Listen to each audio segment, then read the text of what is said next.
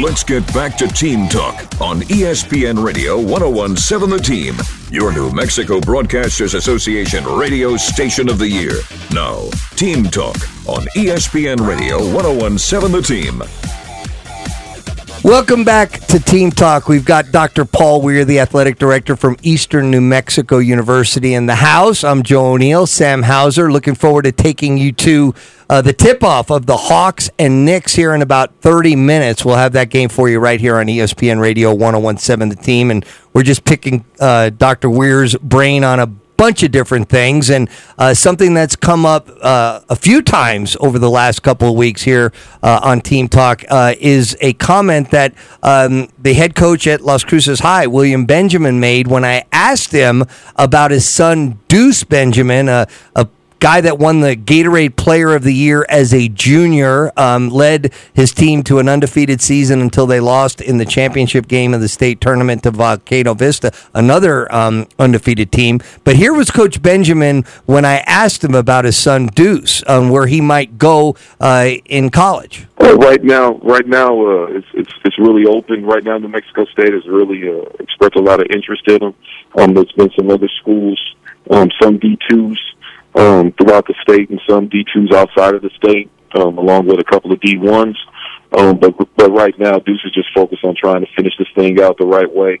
And then I think things will open up for him once, other schools get finished with their seasons. This transfer portal is really hurting the guard position. So a lot of coaches will probably wait to see who's coming back or jumping in the portal. And, a lot of teams have went bold, and so some teams might want to go back young, and so then you have your guards that are available, high school guards that'll be available for that. So right now, New Mexico State is really expressed a lot of interest in Deuce, which is great, because that's my former school. Would love to see him go there, but there's also been some outside schools as well. So once it's all said and done at the end, we'll sit down and kind of figure it out and see what's the best move for him. So I wanted to ask you, Paul, and this isn't just specifically about Deuce Benjamin. He mentioned the transfer portal, but there's this other element that, is related to the extra year due to COVID. So now, colleges, when they're trying to build their teams and they want to build them quickly, they have access to players that have played for 4 years at other universities, and now existing college players are actually getting an additional year during COVID. I mean, Coach Richard Pitino used to talk all the time about Jamal Mashburn Jr., for example, being technically a freshman this last year. So, when you think of Jamal Mashburn Jr. being a freshman and all those other sophomores around the country that are actually now freshmen technically, it is going to make it a little bit rough for high school kids, I would imagine. And, maybe the Isaiah Carrs of the world, the 6'11" guys that were recruited to Grand Canyon State, they're not going to suffer. But how much of an effect is this going to be to high school players, in your opinion, particularly those at the guard position, if any, in your opinion? Sure, yeah. I think, and I've said this to a lot of parents of high school kids over the past, 2 years now, that over the next 4 to 5 years, as these additional COVID years flesh themselves out of the system, it's a supply-demand curve, and it's not in anyone's favor that's trying to get into that system. If there's 350 some odd Division I schools and there's 13 scholarships per school. When you multiply all that out, and traditionally, let's just say on average, 25% of them are graduating every year and moving on. Well, that's not 25% anymore. Now that's whatever that might be. It could be 18, it could be 21, it could be 13. Well, that shrinks the opportunities, obviously, for anyone else trying to enter into that profession, industry, college, whatever you want to kind of call it. So anyone trying to get into it at any position, at any level, it's shrunk. Right around prior to COVID hitting is when the portal kind of became what people now refer to as the portal, which enables student athletes to transfer without requesting really permission from their coach. They can transfer, and it never used to be that way, which meant that little Joe O'Neill sometimes wouldn't leave because he didn't have the confidence to go talk to his coach, or maybe he came to his coach and said, "You're not going anywhere," or whatever that might look like. But now little Joe can go online and fill out some forms, and he's in the portal, and your coach might not even know about it half the time. So it's opened up the floodgates for kids to move. So now, back to the arms race, all the big schools with all the big money, and let's take Texas Tech, for example, they go out and they go get the best player from Hampton and the best player from Winthrop and the best player from all these schools, and they say, hey, come try us out at Texas Tech. And they do, and they do it all over the country. It happens in football, it happens in basketball, and that again shrinks opportunities because now it's just going to keep matriculating down, where other schools are now going to replace their best player at Winthrop or their best player at Hampton. They're not going to find it traditionally with a high school senior, so they're going to go down into their areas and find a way to plug them out of whatever schools they want to kind of pluck them out of. So both of them have combined to make it a really tough time. I do think when the COVID years have kind of exhausted their way and cycled their way through all this in 4 or 5 years, whatever that looks like, for the Mashburns of the world, when he finally graduates and exhausts all his eligibility, then all those people will be flushed out of the system, and it will be a little bit more open to your traditional high school senior. And I think by then the portal will have settled in some way or other. The last few years, everybody's been able to transfer without having to sit out. So there really hasn't been any downside to these Power 5 schools taking a transfer because they could play right away. There's a lot of potential legislation out there that's going to change that. Maybe you can only transfer one time. Maybe you can only transfer provided you can graduate on time. I mean, there's so many different moving parts to what an eventual transfer portal, legislation will look like outside of the complete free-for-all that it is right now. And because of COVID, they just gave everybody waivers. So in time, the NCAA and the member schools and the student athletes will hopefully come to a system in the transfer portal that makes sense. COVID will kind of flush itself out. And then the William Benjamins of the world, who are all trying to help their sons and their daughters find places to go to school, we'll have a much better understanding of the landscape. Right now, it's very confusing. It's hard to see where it's going. It's moving on a daily basis. And I feel awful for the parents and even the kids out there who are now entering into what's supposed to be a really exciting phase of their life, and the opportunities they anticipated or they saw maybe older brothers or friends or whomever engage in over the past 10 years or so are not available to them now. And it's hard, and you feel awful for them. But it kind of is what it is. The landscape is what it is, and everyone's just got to kind of start to do the best with what they have. So, yeah, the examples you mentioned about the Winthrops or the Belmonts of the world, I mean, the pressure on coaches to win right away is a real thing. So, you have a player, say, that showed that he could average 16 points a game. It averaged 12, 14, then 16 a game at some other school.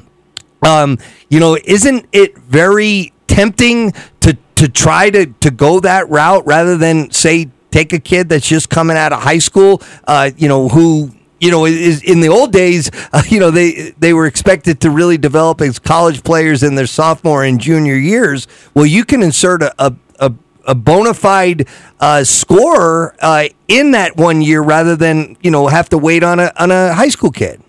Yeah, I think the impatience that our society has begun to embody socially, politically, financially, athletically, as fans is real. And coaches definitely have or feel the pressure to be successful immediately, or their job could potentially be at risk. So there really is no downside, particularly because of the current transfer rules, which means you can be eligible right away, and the fact that a 23-year-old version of a 19-year-old person is just better. There's no other way to put it. The really premier 18 and 19-year-old kids are playing in the NBA or are on some kind of very fast track to that through the Kentucky Dukes and North Carolinas, etc.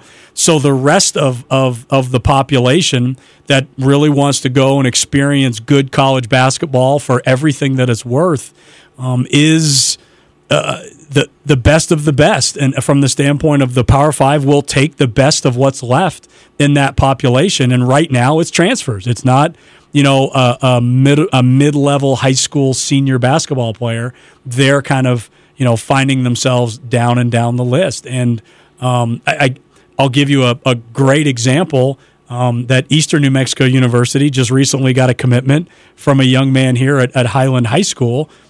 There is no Jose Murillo. There you go. My wife can say it that way. I can't. But that Highland High state champion, broke the record, by the way, I think, for scoring the most points in the history of the state tournament. So which he's going to I'm Eastern. Excited about. Yeah. I'm high-fiving my coach every day I pass by him in the hall. But that's 5-6 years ago, that might not be the case. That's where TJ Holyfield ends up at Stephen F. Austin, or his older brother Michael, I think, ended up, I believe, at Sam Houston. There was a little bit of a higher ceiling for kids than maybe there is now, just based on the combination of all of these factors. And like you said, it might be a benefit to a school like Eastern in some cases, and Murillo might be an example of that. Okay, something that is also a real thing is the NIL, and it was just kind of, evolving when you were in here each and every day with us last year on Team Talk. And boy, is it getting ready to gain momentum. I mean, I've heard even situations where athletic departments are hiring people to manage this whole NIL thing. I mean, it's not something that universities can fight anymore. It's one of those where if you don't embrace it, you're going to be in trouble, especially in these Power Fives. Talk about your thoughts on all of that. Yeah, I think the New Mexicos and the New Mexico states are in this really difficult middle ground. The reality is the Power Fives, there's enough money flowing in and out of those departments that they can probably still operate and function at the level they want or very close to it, and still provide all these opportunities to the young men and women that are coming through their programs, be it externally or even internally. The problem is the people below that, they don't have the same flow of finances coming in and out, and they're going to have to kind of start to decide, are we going to start to provide all this money to the student athletes, which potentially could come at a cost to the department and the resources and the support that we're going to provide to the entire department? And where does that start and end? And I think in the long run, the reality is probably that the Power Five breaks away and does their own thing. And the rest of the remaining NCAA schools might trend back towards the original model and platform, which is a little bit more towards the amateurism side, and kind of pull back a little bit. But as I say that, this could go so many different ways. I believe there was even a lawsuit filed today against NCAA Division I schools for not opening up more opportunities for the kids, and particularly for African American men who play basketball and football, and them not being as compensated as well as they're the predominantly white coaches and athletic directors, et cetera. So this can just go so many different ways. Obviously, the political winds in the country or in the state that you happen to be will also dictate where this goes. But I think anything below the Power Five is in a very uncertain place right now. That's the reality. I think anyone would tell you otherwise would be lying. The Power Five just has to decide, are they eventually just going to break off and do their own thing and form their own model and continue the enterprise that they've created? Or do they want to kind of bring people along? And the NCAA tournament is a great example of that. And, that's where this thing does come together. No matter what school you are, no matter where you're from, this is still that old model of America and college sport, and why so many people are drawn to it. But I think there's a lot of people in the Power Five level and above that don't want to give up that money anymore. It's billions of dollars that get spread out across the land. And the Power Fives have moved away in football and formed their own thing with a bunch of money that they get to keep. What's stopping them from doing it in basketball outside of nostalgia and just being a good citizen of college sport? I don't know how long that maintains its grip on a model that is spreading the wealth for a group of members that right now are completely wealth-oriented, if that makes any sense. Dr. Paul Weir with us in studio, the athletic director at Eastern New Mexico University. So what you're talking about, wouldn't that actually incentivize schools to try to do a little bit more as far as pushing legislation, as far as being more involved with these NIL deals? Because, yeah, the bigger schools and conferences, there's always going to be more money associated with those deals, whether it's, what some of these schools' entire offensive lines have gotten deals for football programs and whatnot. But at least in trying to keep up or create that separation from getting even further, like, wouldn't that incentivize, whether it was Eastern New Mexico or whatever school it might be, when you're separating the bigger ones from the smaller ones? Yeah, Power 5 doing its own thing, but wouldn't that incentivize you guys to try to get more involved in NIL, to create that money and to try to maybe make a bigger deal for a student athlete where you get it, where the school gets a cut, so to say, as opposed to maybe just the student athlete doing something on their own? The interesting part when this data starts to get truly examined and evaluated is going to be, where is that money coming from? So if it's a new pot of money, then you're correct. If it's taking anything away from the current pot of money, then I think you're backing some of these smaller schools that don't have the access to the funding that the Power Fives do.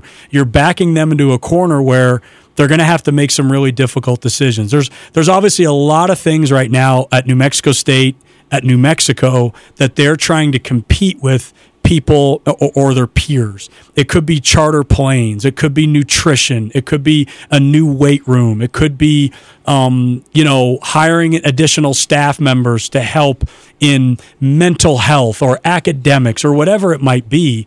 And they're always constantly trying to do those to compare to a recruit who might be considering Arizona State, Colorado, Texas Tech, and New Mexico or New Mexico State.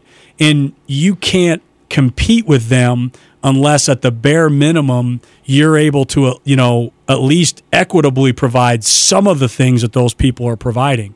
And if those coaches can sit down with a young man or woman and their parents and say, here's the full-time nutritionist and full-time psychologist and full-time tutor and the charter plane so you'll never have to miss a class and all these other things, you're just separating those gaps from those kids and where they may or may not want to go. So if the NIL money is in any way taking away from a UNM or a New Mexico State and their ability to provide some of those things to their student athletes, maybe it's nutrition, maybe it's food, maybe it's more academics or a laptop or a this or a that, now those athletic directors, Mario and Eddie, are in a bind. What do I do here? Am I trying to serve the 300, 400, 500 student athletes and their experience and what we can provide at UNM? Or am I going to take a little bit off that, reduce the experience for all, so that the new quarterback, the new running back, the new point guard, the new star pitcher can get their own personal NIL deal? And how does that balance itself out? Is it worth it to pull back to get that one star athlete?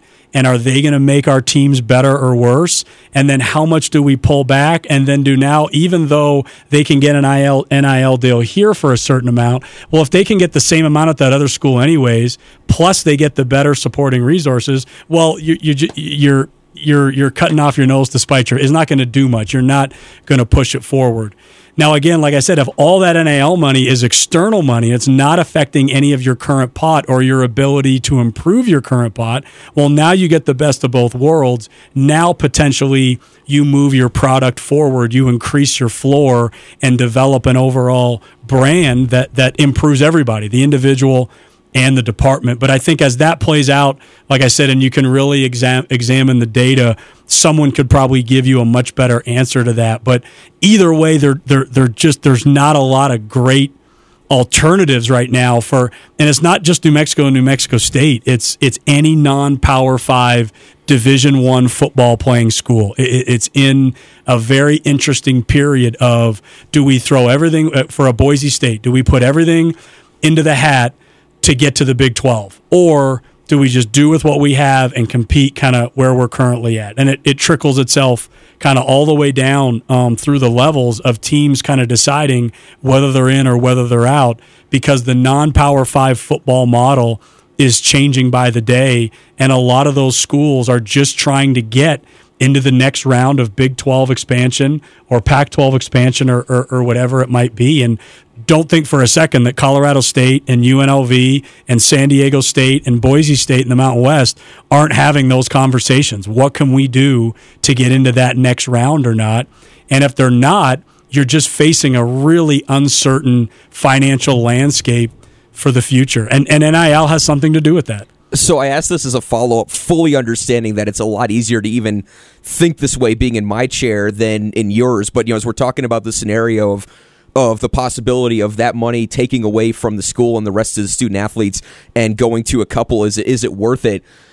Would it be worth it to even consider it from a potential branding or an exposure standpoint? Or, in a school in New Mexico, is that something where it really wouldn't even be worth it? I think it's so new, it's hard to tell. It's hard to tell, whether Joe O'Neill, who's the starting quarterback at Cleveland High School, and he's down to 3 schools. Let's say it's UNM, let's say it's UCLA, and let's say it's Oklahoma State.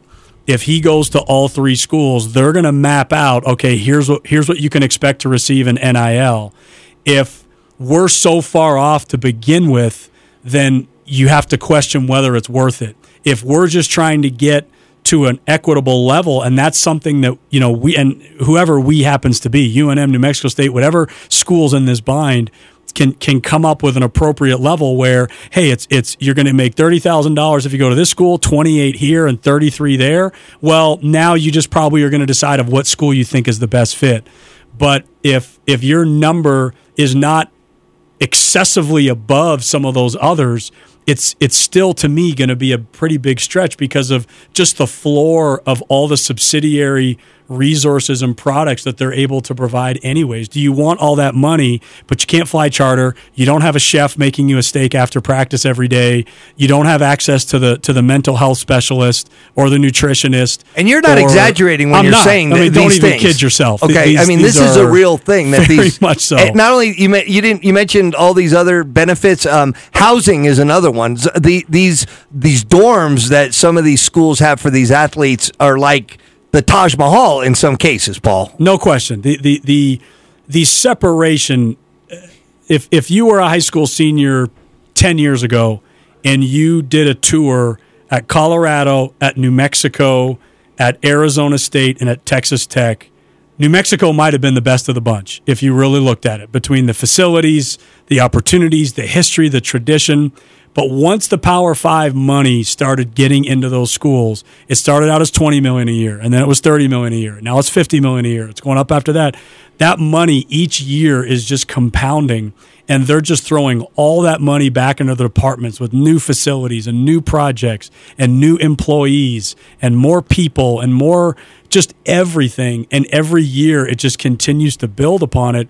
And the schools that aren't in the Power 5, you're just trying to provide what you gave last year. You're just trying to give what you had. I mean, in my even 4 years at UNM, I mean, you're barely getting to where you were before the year prior. If you're lucky, you're trying to just even get back by raising extra money and doing things like that. So it's an incredible challenge, and it's not sustainable in the long run. Something's going to give at some point.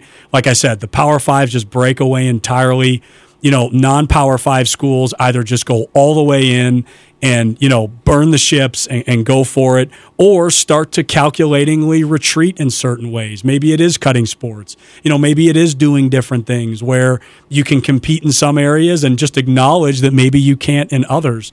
But those are all, as the scarcity of resources continues to grow at the non-Power 5 level, just big things that are going to impact college athletics, particularly in the state of New Mexico. If you're a fan of New Mexico State or you're a fan of New Mexico, these are things that are now going to impact you. And New Mexico State going to the Conference USA is just another kind of wheel in that. And where it all ends up is really anybody's guess. I can sit here and, Paul, pontificate on all these things I'm talking about, but these are really just understandings in the industry. No one can really predict where this might end up with the next Supreme Court decision, the next governor, the next president, the next economic upturn, downturn. I mean, there's just so many different things that can implicate the result of this whole scenario. Man, we need to get some NIL deals around here to get some steak dinners after the show.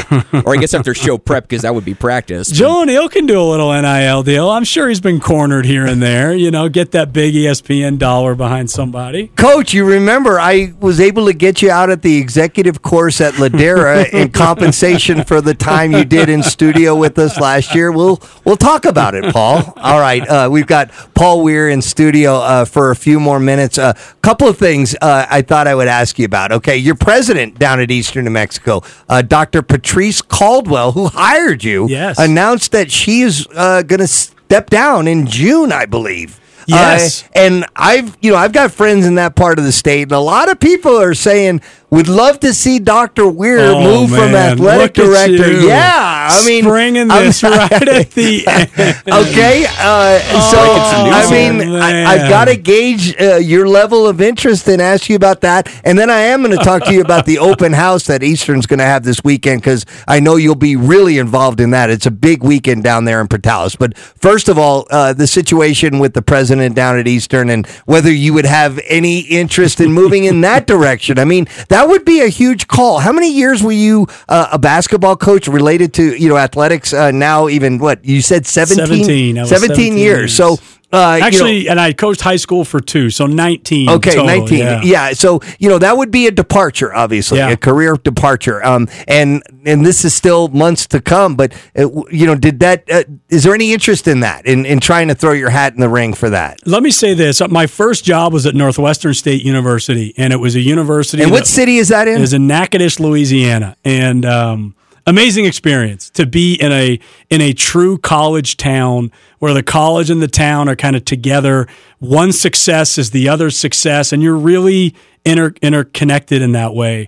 And I've never been at a university since. I mean, University of Iowa is such a big school. UNM, such a big school. New Mexico State as well. Like there's other things going on besides the college and the town. So I'm in one now in Portales, New Mexico. And when you're at a school like that, there's really a sense of kind of community synergy of wanting to make things work. When a new business comes into town, everybody's happy. When enrollment goes up, everyone's excited. You really have that connectedness, and it's a really neat institution type and kind of opportunity for me to professionally be involved in, and to be able to help a university like that. It means a lot to me. To the things we've done so far, it means more in a way to people there and the people that you kind of work with on a daily basis. So I'll say that to start. I really enjoy Eastern, and I would love to continue to kind of help it grow and be the best it can be. The other thing that I think is going to be an interesting part of the next 10 to 20 years, independent of the athletic side, is I think just the future of higher education. I think the future of higher education as a whole is going through a very new, interesting phase of what's it going to be. It used to be pretty simple. Joe O'Neill went no different than I did. Your mom or your dad said, you're going to college, whether you like it or not. You go to college, you do your 4 years. There's invariably chapters in there of social experiences, relationship experiences, professional experiences, what you're going to be, who you are. And I think as our society has evolved, higher education, maybe it isn't as traditional as it was. People are doing different things. They're not going to college. Maybe they're going to go do trades and services and all kinds of other things out there. And the on-campus populations are shrinking. I mean, they just are. Less and less people are going, living in the dorms, experiencing the things that you and I did. And that makes me sad. It makes me very sad. I can't even begin to tell you why I'm at or where I'm at today and how education played a role in that. I've obviously been to a lot of schools and taken a lot of classes, as everybody knows, and I would never in my wildest dreams want to see the institution of higher ed kind of fade away. So if at some point those things intersect and I can be of service, that would definitely something that would intrigue me.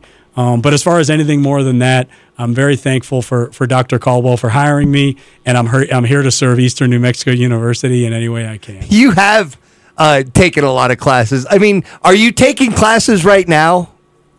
No, I'm not. Is this like the first time in like 18? Well, in like forever you haven't, because while you were coaching from the Nacogdoches through the Iowa, through the New Mexico, you were always taking classes in addition to coaching. I know, it's awful. I have a 6-year-old, and we have these rules of life I've given him, right? So I said, these are the rules.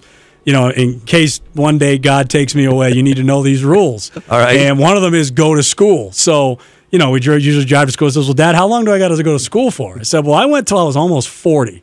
And he's like, 40? So every day he says, hey, Dad, I talked to so-and-so. They only went to school when they were this age. I said, no, 40's the minimum. So, yes, it's a wild experience. My parents were immigrants.